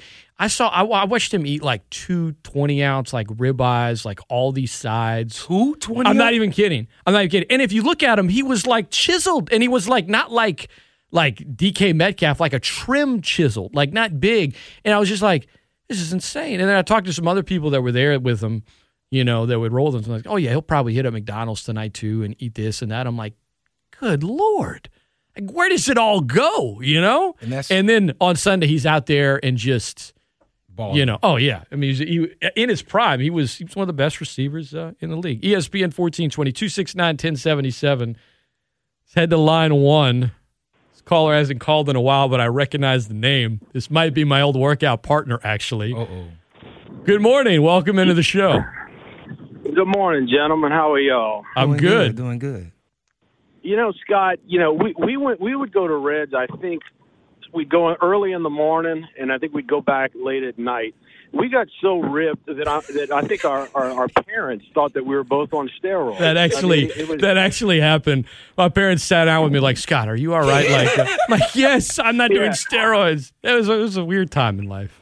I would have said that. The thing is, we were both single, and we that was just the thing to do, was just to go to Reds 2 a day. So, and then we go out on the weekend and hope that it mattered with our pickup game, and it didn't. And it didn't. And it usually, and I think that's around the time you probably met your wife. But I mean, so it mattered to you, but it didn't matter to me because I just stayed single forever, man. So Scott got in the gym to get married, and once he got married, it was over for him. 100%. 100%. I don't want to say I don't want to say it happened like overnight, but it slowly trended that way. Where like I maintained for a while, and then slowly but surely it just. And Scott was like, "Going to get the babe." Got the babe. I got more responsibility at work. I had less time, so eventually it was like, okay, I'll just run. I got what I wanted. Yeah. But that was the thing to do, and I mean, we stopped doing the workout when I went to school up in. You went to law school in Michigan, yeah. I've never seen you rip lawyers. And the thing is, when I went to law school, and the professors, they call on you in class and stuff, they make you stand up. And I didn't know this, but everybody in my section of law school, oh man, that's the roid head right there. and I was, and you're like oh, man, 100% the most relaxed person I know as well. Like I've never seen you even like get mad. But it's funny. They're like, don't make him angry. Don't make him angry. You know, he's like, oh man, the professor's challenging the roid head. And I tell him with all honesty, I was like, no, that's not true at all. My buddy and I, we would go. Yeah, but bro, by the time you got to your do. like second year of law school, no one was calling you that anymore, right? It's true. I mean, see, it just we got up to this peak, and then it all went away. But to your point, Norm, at some point you're like, what are you doing it for? Yes, you know? yeah, that's yeah. And I mean, what y'all were talking about earlier, now you're just basically doing your exercising to, you know, not maintain your strength, but to maintain your health. Right. I mean, that's just to really not what die. it's all Not about. die. Just to not die, yeah. If I eat honey buns and donuts Boudin biscuits, which I fed you. Yes, and I will be going to the gym later on today. You know what I'm saying? Because I feel guilty. I had shrimp fried rice last night. I felt even more guiltier. You know, there's cracklings out in the hallway, and too. Scott is trying to put me longer in the gym. So good stuff, man. Hey, man, I appreciate the call, brother. It's great to hear from you. What I will say about the jerseys, and I went to school with you, Scott, so I definitely understand the shoe craze and the basketball jersey craze. The basketball jersey that I had was Shaq's, his first one with the Orlando Magic. Oh, yeah. Beautiful, beautiful jersey.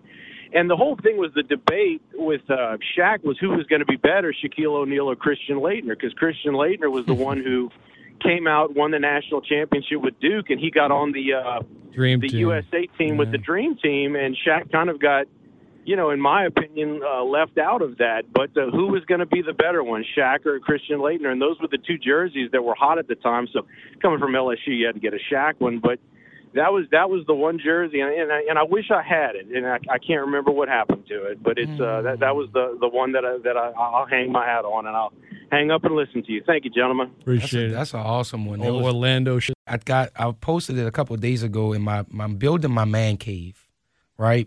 From scratch? From scratch. And I'm starting to collect my pieces. I got a couple pieces, some things that you wouldn't understand, but I got some real pillars to build upon. Like I got the Bobby Boucher Funko Pop head. You know the Funko Pop? Yes, I do. I got the Bobby Boucher version. I actually know what that is. I don't own any, but I have. See, and everybody don't got the Bobby Boucher. I got the Bobby Boucher, right? And then I posted these autographed Shaq Reebok shoes that colorway only came out in All-Star Weekend that's autographed by Shaq. And I posted it, and then now there's other people who saw my post and they went on these different sneaker blogs and they're upset that they didn't get the shoe. So I'm glad that I got some pillars of two things that people don't have. No, I can't. $108 outside a liquor store? $25 in 1977. Dude, I always wonder people that tune in later, they're like, what is he talking about? If you want to hear the whole show, it'll be up later on Spotify and Anchor. About another dog. Do you know what happened to the first original Airbud? You mean the actual dog? The actor dog? Yes. Or is it? I have no idea. If it's going to be something sad, I don't want to hear it. You don't want to hear it? I don't want to hear it. Because don't depress me. In your spare I love time, dogs. Find out what happened to it. Because I watched Airbud 2 recently, and I went on air to talk about Airbud 2. And at the end of the movie, I don't know why movies in the 90s, I don't know why they just was letting us just do anything. But they tackled Airbud, and Airbud had to get out the game. He was injured. and so Airbud, in tackle football, they tackled the dog, and he got injured, and he had to get out the game. Dog allowed to bite in this thing, or bite the ball, and that was how he carried the ball. It was the worst movie ever made. It sounds like it made quite an impact on you, actually. It did once I found it wasn't the original Airbud. Don't. Tell you something, man. I don't cry much, but when I have to put down a pet. Oh, no, that's one of the worst films. My grandfather cried doing, what's the Will Smith movie when the dog died and he turned into a zombie? The dog turned into No, it's I Am Legend. I Am Legend. When my grandfather cried when Will Smith had to kill his own dog. I feel for you. That's tough, bro. It's tough. But it's a tough thing. But if you are Sylvester Stallone Down to your last dollar. Down to your last dollar. He ain't selling anything else. He has nothing else to sell that's worth the value. Stallone did a lot of shady stuff. I'm selling the dog. He's selling the dog, dude. I think he did porn. Like he did do porn. You see what I'm saying? That's what the caller came he did. Stallone. Some of these cats. He had an OnlyFans. Some of these cats. Dude, Tim Allen, the Tool Time, that dude sold cocaine and went to federal prison and got his sentence shortened. Buzz Lightyear got his sentence shortened because he ratted out some of the other dealers. I'm not even lying. Not Tim the Tool guy. Buzz Lightyear. Federal prison. Trafficking coke. Now, see, that's funny. You can't. You try to do that now? Oh, you've dude. made my day with that one. That's Google it. That's the Google it. The fact of the day that I needed. Google it. Google it. I'm not making it up. The Tool guy was selling the coke. Tim the Tool Man Taylor. Man. Federal prison. See, now I have to meet Sylvester Stallone and ask him about this story. Dude, Stallone. How old do you think Stallone is? Final. You got to be Final 60 something. Whatchamacallit actually he's went old, to. He's got to be older than that. Who did Rocky fight in the second movie? And he died? Carl Weathers? Yeah, he went to St. Aug. Apollo Creed? Carl Weathers did? Yeah, he graduated from St. Aug. Get out. Stallone is 74. Wow, he's old. Him and Pete Carroll hang out. Carl Weathers is 73. Yeah. Carl Weathers Chubbs, man. Apollo Creed. Damn alligator bit my hand off. That's going to do it for the Great Scott Show. Catch Steve next with Beyond the Game. Norm this afternoon. The Great Scott Show has been brought to you by Suit Up. And for everybody listening on the stream, that is brought to you by Champon's Market and the Oil Center. Champon's going the extra mile. I'll talk to you guys tomorrow. Gus Kattengell will join me, and Deputy Director of Athletics for Louisiana Raging Cajuns, Nick Oyanko, will join me. Moving into Phase 3, what does that mean for attendance rules at UL sporting events? We're going to get into all of that tomorrow with Nico, answer your questions. Have a good one, everybody.